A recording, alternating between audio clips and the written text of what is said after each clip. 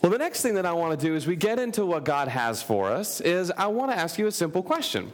Miss Jennifer, I don't think she really knew that I was going to talk about, stuff from Revelation, but I am, and so it's pretty cool how God connected that. I want you to think for a moment. Imagine that today is your last day on the earth. What are some things that you would do? What would you do if today was your last day on the planet?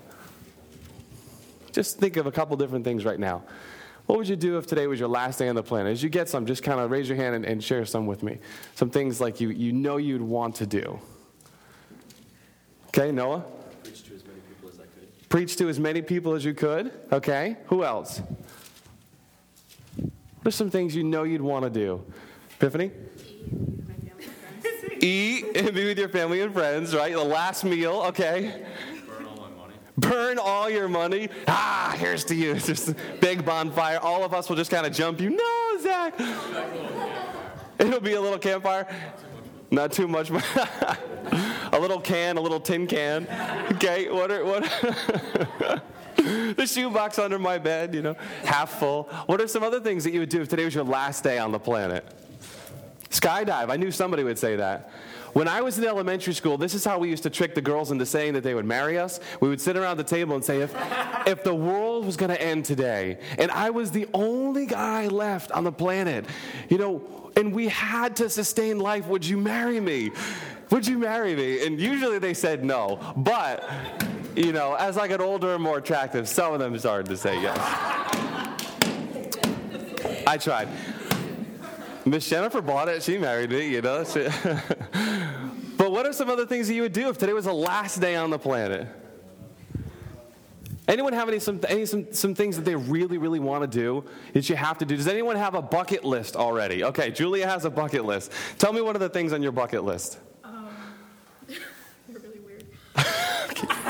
That's all right. There's this free fall ride that I've always wanted to do, so I want to do that. You want to do the free fall ride. There's some things that I want to do. Who else? What else would you want to do?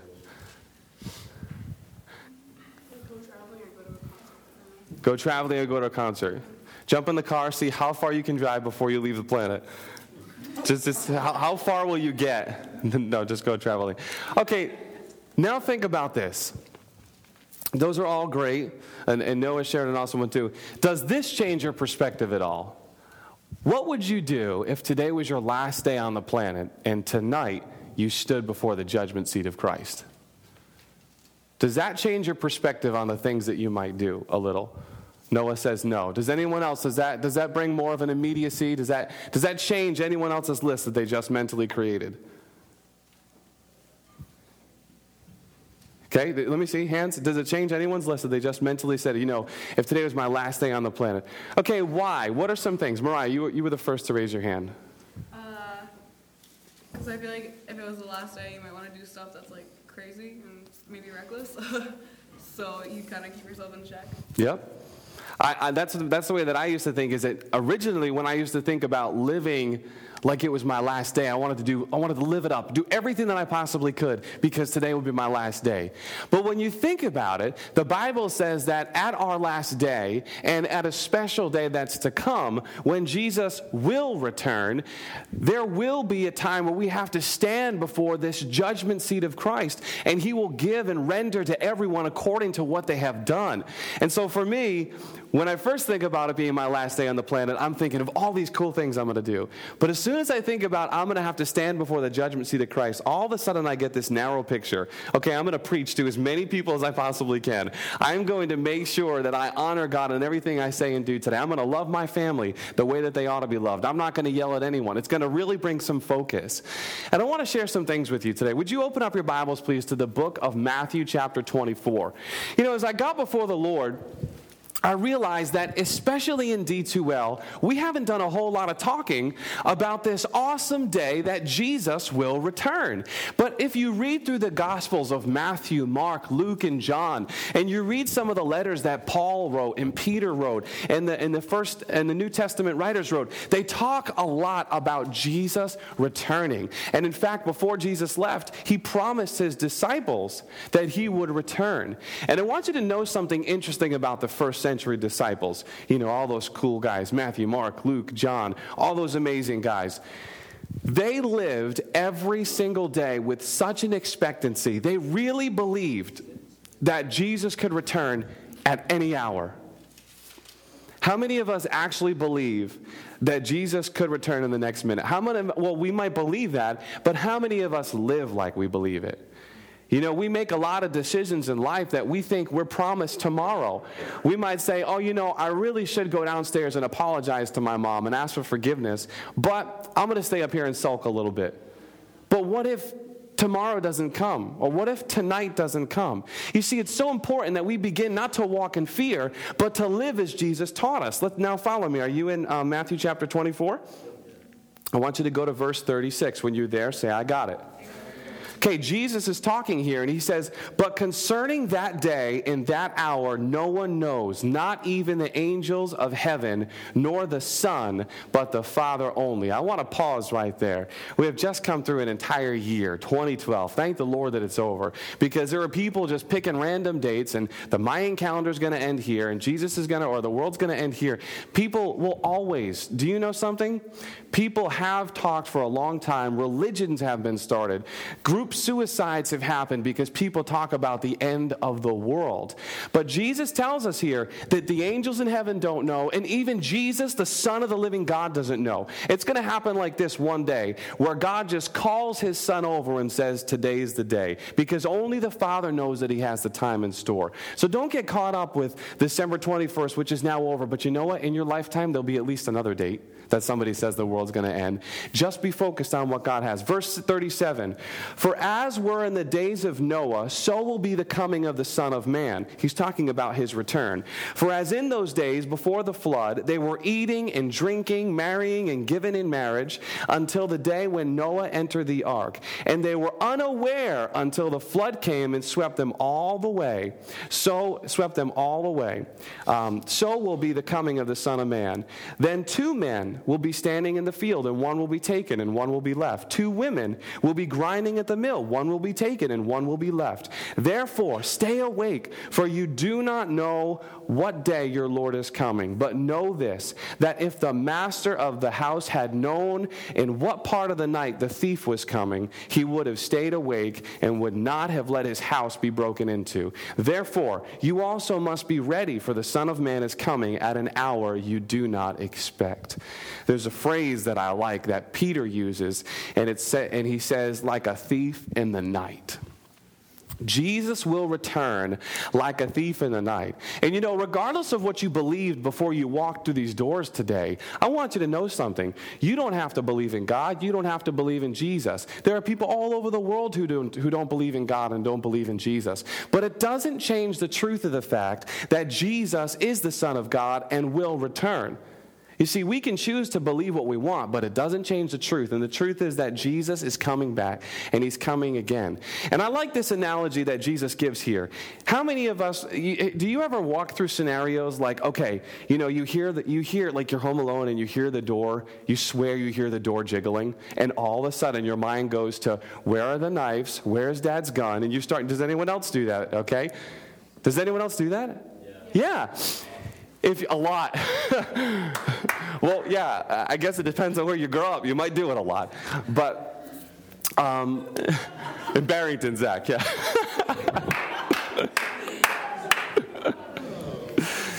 Oh, boy. But I love this analogy. I think about Home Alone. Kevin, you guys know Home Alone? The first one, not those lame ones. Kevin opened the window at random, you know, and he hears these guys talking. And he knows that they're going to come and rob the place. And then again, in the second one in New York, the same thing happens at his uncle. That was a really good one.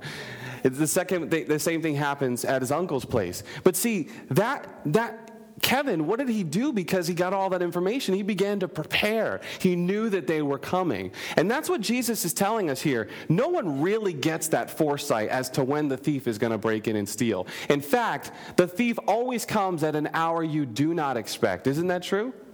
And sometimes he will wait. He might study. She might study. And they wait to know when people aren't around. Not that God is doing that, but that's what it's going to be like. And so Jesus really encourages us here. We have some things that we ought to do. We need to live. See, the world says live it up until you die. But the truth is, you need to live like every day could be the last in the way that you ought to honor God. And so we're going to look at some things this morning. Go to the book of 2 Peter. It's in your New Testament. Flip over several books to the right. 2 Peter chapter 3. And I want you to go to verse 8.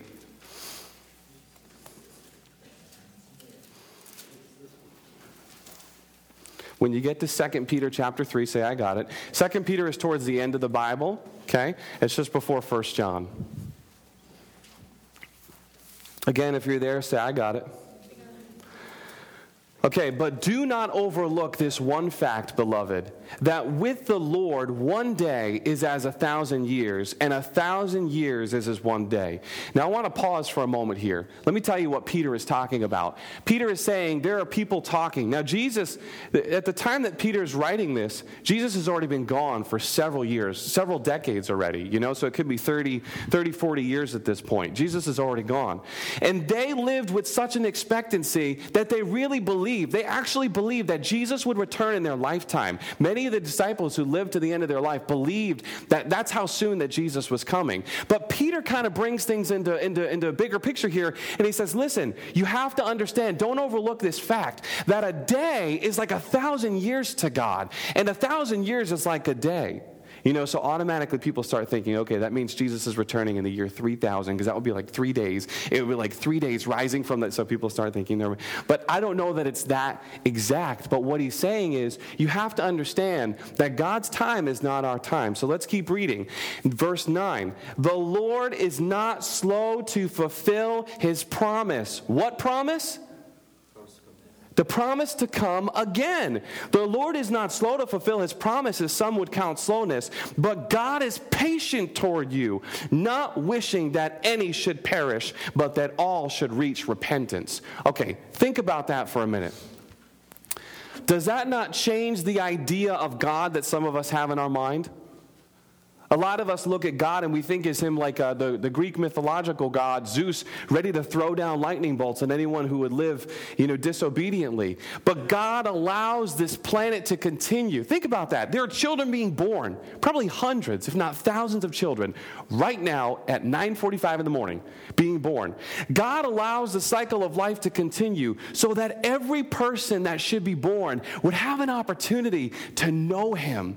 God doesn't want anyone to perish. Think about that. Even the people that hate God, God doesn't want anyone to perish. Verse 10, but the day of the Lord will come like a thief, and then the heavens will pass away with a roar, and the heavenly bodies will be burned up and dissolved, and the earth and all the works that are done will be exposed. Verse 11, since all these things will be thus dissolved, what sort of people ought you to be in lives of holiness and godliness, waiting for and hastening to the day of the coming of God, because of which the heavens will be set on fire and dissolved, and the heavenly bodies will melt and burn. But according to his promise, we are waiting for new heavens and new earth in which righteousness dwells. Now follow me to this part here. Therefore, beloved, since you were waiting for these, be diligent to be found by him without spot or blemish and at peace. And count the patience of our Lord as salvation, just as our beloved brother Paul also wrote to you, according to the wisdom given to him. Now skip down to verse 17. You therefore, beloved, knowing this beforehand, take care that you are not carried away with the error of lawless people and those and lose your own stability, but grow in the grace and knowledge of our Lord and Savior Jesus Christ. To him be the glory both now and to the day of eternity. Amen. Paul is writing, and he gives us a lot here. But Paul is saying, listen, no one can stop it. And God might be seeming like he's taking a long time, but God is being really patient. Because let's face the truth. I don't know, but if I was to guess, what would you guess? Do you think that most of the world is for God or against God right now? What do you think? How many of you say that most of the world is for God and is born-again Christians? How many of you believe that? How many of you believe, let's start here. How many of you believe that you must be born again to enter the kingdom of heaven? Okay. How many of you believe that most of the world is not born again? Okay, now I would agree with you, but we don't have a whole lot of data on that. But I would probably assume that I would agree with you. Do you think that God wants that to happen? Do you think that God wants to send Jesus back now and end everything? No, God is long-suffering and he's patient because of his heart. He doesn't want anyone to perish. I don't understand how he can choose a day. So that day, if someone's being born, how would he know when to? Well, the interesting thing about it, we talked about this when the Sandy Hook Elementary School shooting happened, that, there's an age of accountability. Babies, when they're born, if a baby was to die, you better believe that they're in heaven. They haven't had any opportunity to, make that decision. And even young children, Mr. Kurt doesn't know what the age of accountability is, but I believe that God knows all things. And in fact, God tells us in the book of Proverbs that God is wise enough to not charge something to you that you don't know about. It would be wrong, if you're driving down the street and you get pulled over, for something you didn't know about. It might not be right for the officer to give you a ticket if you didn't know about it, but God really, and even that's a poor example because you should know the rules of the road if you're driving. So that's a terrible example. But see, God's ways are above my ways, so I don't have to try to come up with an example. But God knows that there's an age at which He'll make sure that everyone knows right from wrong. So I think that would answer that question. I really do believe that babies and young children, before they know anything, they do wrong things. Trust me, I have a 3 and a 1-year-old. They do wrong things, but they don't really know what they're doing. It's our job to teach them. So Peter really lays out here what we ought to do. Remember the first question I asked you is, what would you do if today was your last day on the planet? And the follow-up question to that is, what would you do if today was your last day on the planet and tonight you stood before the judgment seat of Christ? Well, I want to walk through a few things here with you. The first thing is to do what Kevin, what's his name in Home Alone? What's his last name? Kevin McAllister. Kevin McAllister. How many of you love that movie, by the way? The movie's so hilarious. That is awesome. That's a classic. Kevin McAllister, the first thing that he does is the first thing that Peter tells us to do, and that's to be ready. Everyone say, be ready. Be ready. We need to live always prepared. We need to always be ready, that if Jesus was to show up, we'd be ready to go. How many of us are square with God right now that if in 30 seconds Jesus shows up, we'll be ready to say, oh man, are we going to rejoice that Jesus is here? Or are we going to run for the hills like the rest of the world and say, hills fall on us, rocks fall on us? We need to always be ready. And so what does that mean? Well, we got some things here. Peter says that we should be diligent to please God. If you look at verse 14, Peter begins to say, be diligent to be found by God without spot and without blemish. Be diligent to please God. Can I ask you a simple question? I think it's a simple question. How do we please God? How do we know that we're actually pleasing Him? Who can help me understand that? If that's my question, how do I know that I'm pleasing God? Okay, Noah? By following His Word. Now, this is a big Bible. Follow all of the Word? All of it. Okay. Is there something that I could do that might help me to fulfill all of the Word? I'm thinking specifically of what Jesus says in Mark 12:34. Somebody turn there and find out what Jesus says in Mark 12:34. How do we know that we're pleasing God? Actually, it's not 34, it's 30. Mark 12:30. When somebody gets there, they can raise their hand. Mark 12:30 and 31. You can read it. Julia's got it. Okay, Julia, we give everyone a second to get it? Okay, Julia, read this for us. Love the Lord your God with all your heart and with all your soul and with all your mind and with all your strength. The second is this, love your neighbor as yourself. There is no commandment greater than these. So the Pharisees and the Sadducees show up to Jesus, and they're the ones that really know the law. They study, they memorize that Bible right there, okay? Well, the law and the prophets, everything they have. And they say, okay, Jesus, you're the Son of God. What's the greatest commandment? And they did it to set him up. And Jesus says, oh, that's easy. Love the Lord your God with all your heart, soul, mind, and strength. And the second is like it, to love your neighbor as yourself. He said there's nothing greater. And in fact, in doing those two things, you fulfill the whole law. So that's the question that I had for you. What could I I do? How many of us right now are loving God with all our heart, with all our soul, with all our mind, and with all of our strength? That's where we need to begin. And once we're doing that, then we need to move forward to love our neighbor as ourselves. That's what Jesus says. So the first thing that we ought to do is to be ready, and that's to be prepared. How can we prepare? Well, we need to be diligent first to please God. The second thing that Peter says here is don't be anxious, and consider that God is being patient, and that patience is bringing forth God's salvation. So there are many people, I know for me, I was 11 years old. I was driving in the car with my dad. I was riding in the car with my dad. I just turned to him and said, man, I would love to go to heaven, Dad. And my dad was kind of like, what are you saying? You're only 11, what are you talking about? But my heart already knew that there's so much pain on this planet. I just want to go home. Does anyone ever feel like that? Sometimes there's so much pain and destruction, you just want to get to heaven. But we need to realize that God's patience is salvation for everyone. God is holding off so that he can bring salvation to as many people. The next thing that Peter tells us here, and this all comes from verse 14 on, let me just get back there. Go back to 2 Peter chapter 3.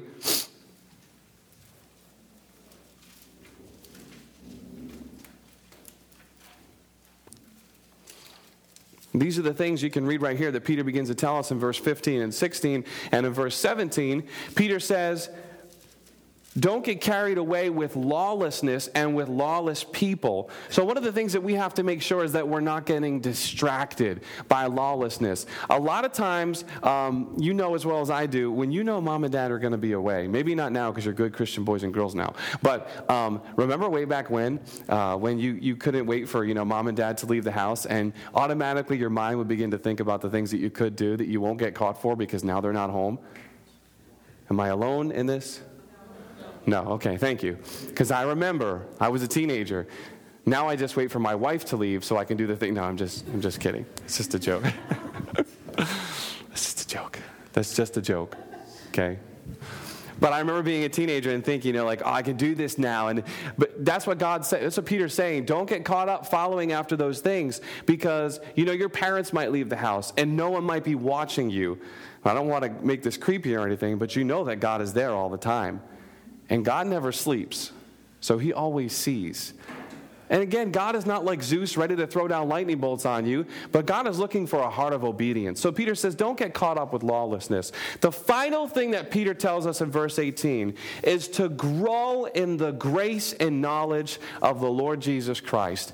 Now, we all learned a little bit more about grace when John Bevere was here. How many of you were here when John Bevere was here? You heard what John Bevere taught. John Bevere taught something about grace that I will never forget.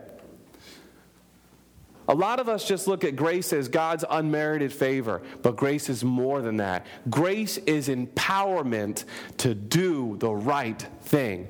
And so what Peter is saying here is we need to grow in the empowerment of Jesus to do what's right. You and I, we have what's called a sin nature. So if this is the right way to go, we always want to go this way. And so it's this constant battle going back and forth between our flesh and our spirit. Our spirit knows the right thing to do, but our flesh, because of our sin nature, wants to do something wrong. But when you grow in grace, you're growing in the empowerment. And when you grow in the knowledge, what's knowledge, everyone? Understanding, very good. Knowledge is understanding. And so when you're growing in the grace and knowledge, you're growing in empowerment and understanding. And as you grow, you're getting empowered by Jesus and you're understanding what his purpose in your life is. And so that's how we ought to live our lives, that we grow in the grace and knowledge, grow in empowerment. And do you know the only way to do that? It goes right back to the two staple marks of every Christian life: Bible reading and prayer. And prayer is not just some lofty thing. Prayer is time alone with God. I cannot tell you how important it is. You want to know the secret things about God? You want to know the plans that he has in store for your life and for this planet? Well, guess where you're going to discover that? In the secret place, in the quiet time alone with God. God doesn't just reveal his plans to any old person. God reveals his plans to those who diligently seek him. And if you want to discover what God's got for you, he's got for your family, he's got for the plan of this whole region here, you got to get alone alone with God. That's when you begin to see vision. One of the questions that came last week was,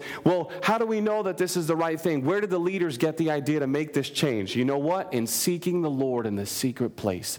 Because it's not a popular decision, is it? To make a shift like this, it's not a popular decision. But sometimes when you get alone with God, God gives you a vision, and you might be the only one ready and willing to step out to do that. And that's the way that we grow in knowledge and understanding. That's the way that we grow in empowerment, that we begin to seek him in quiet and in the secret place.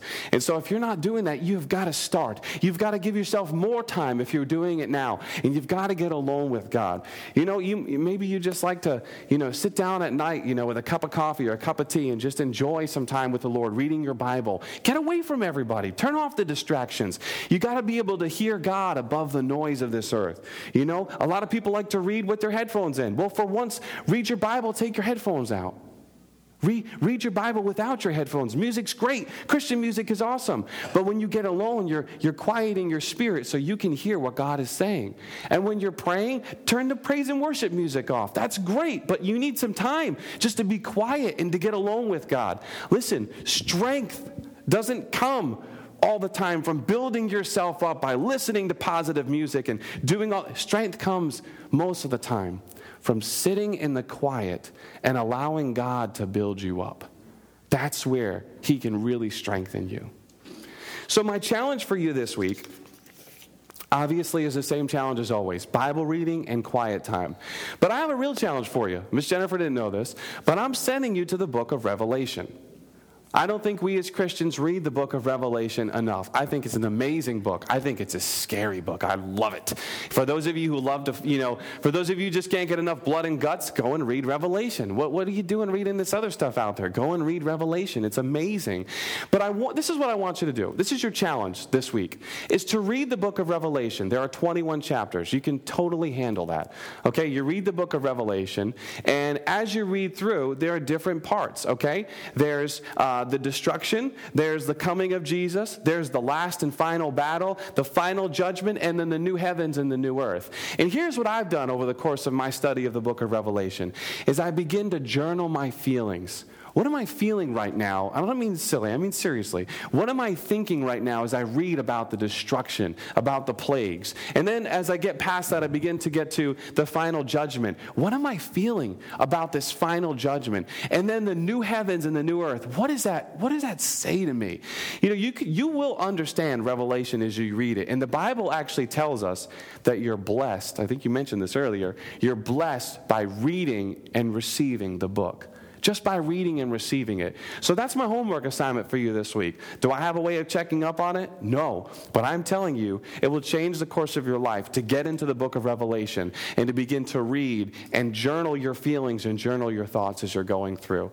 Here's the truth, my friends. Jesus will return. And the hour that he'll come is like a thief in the night. And the question is, will we be ready?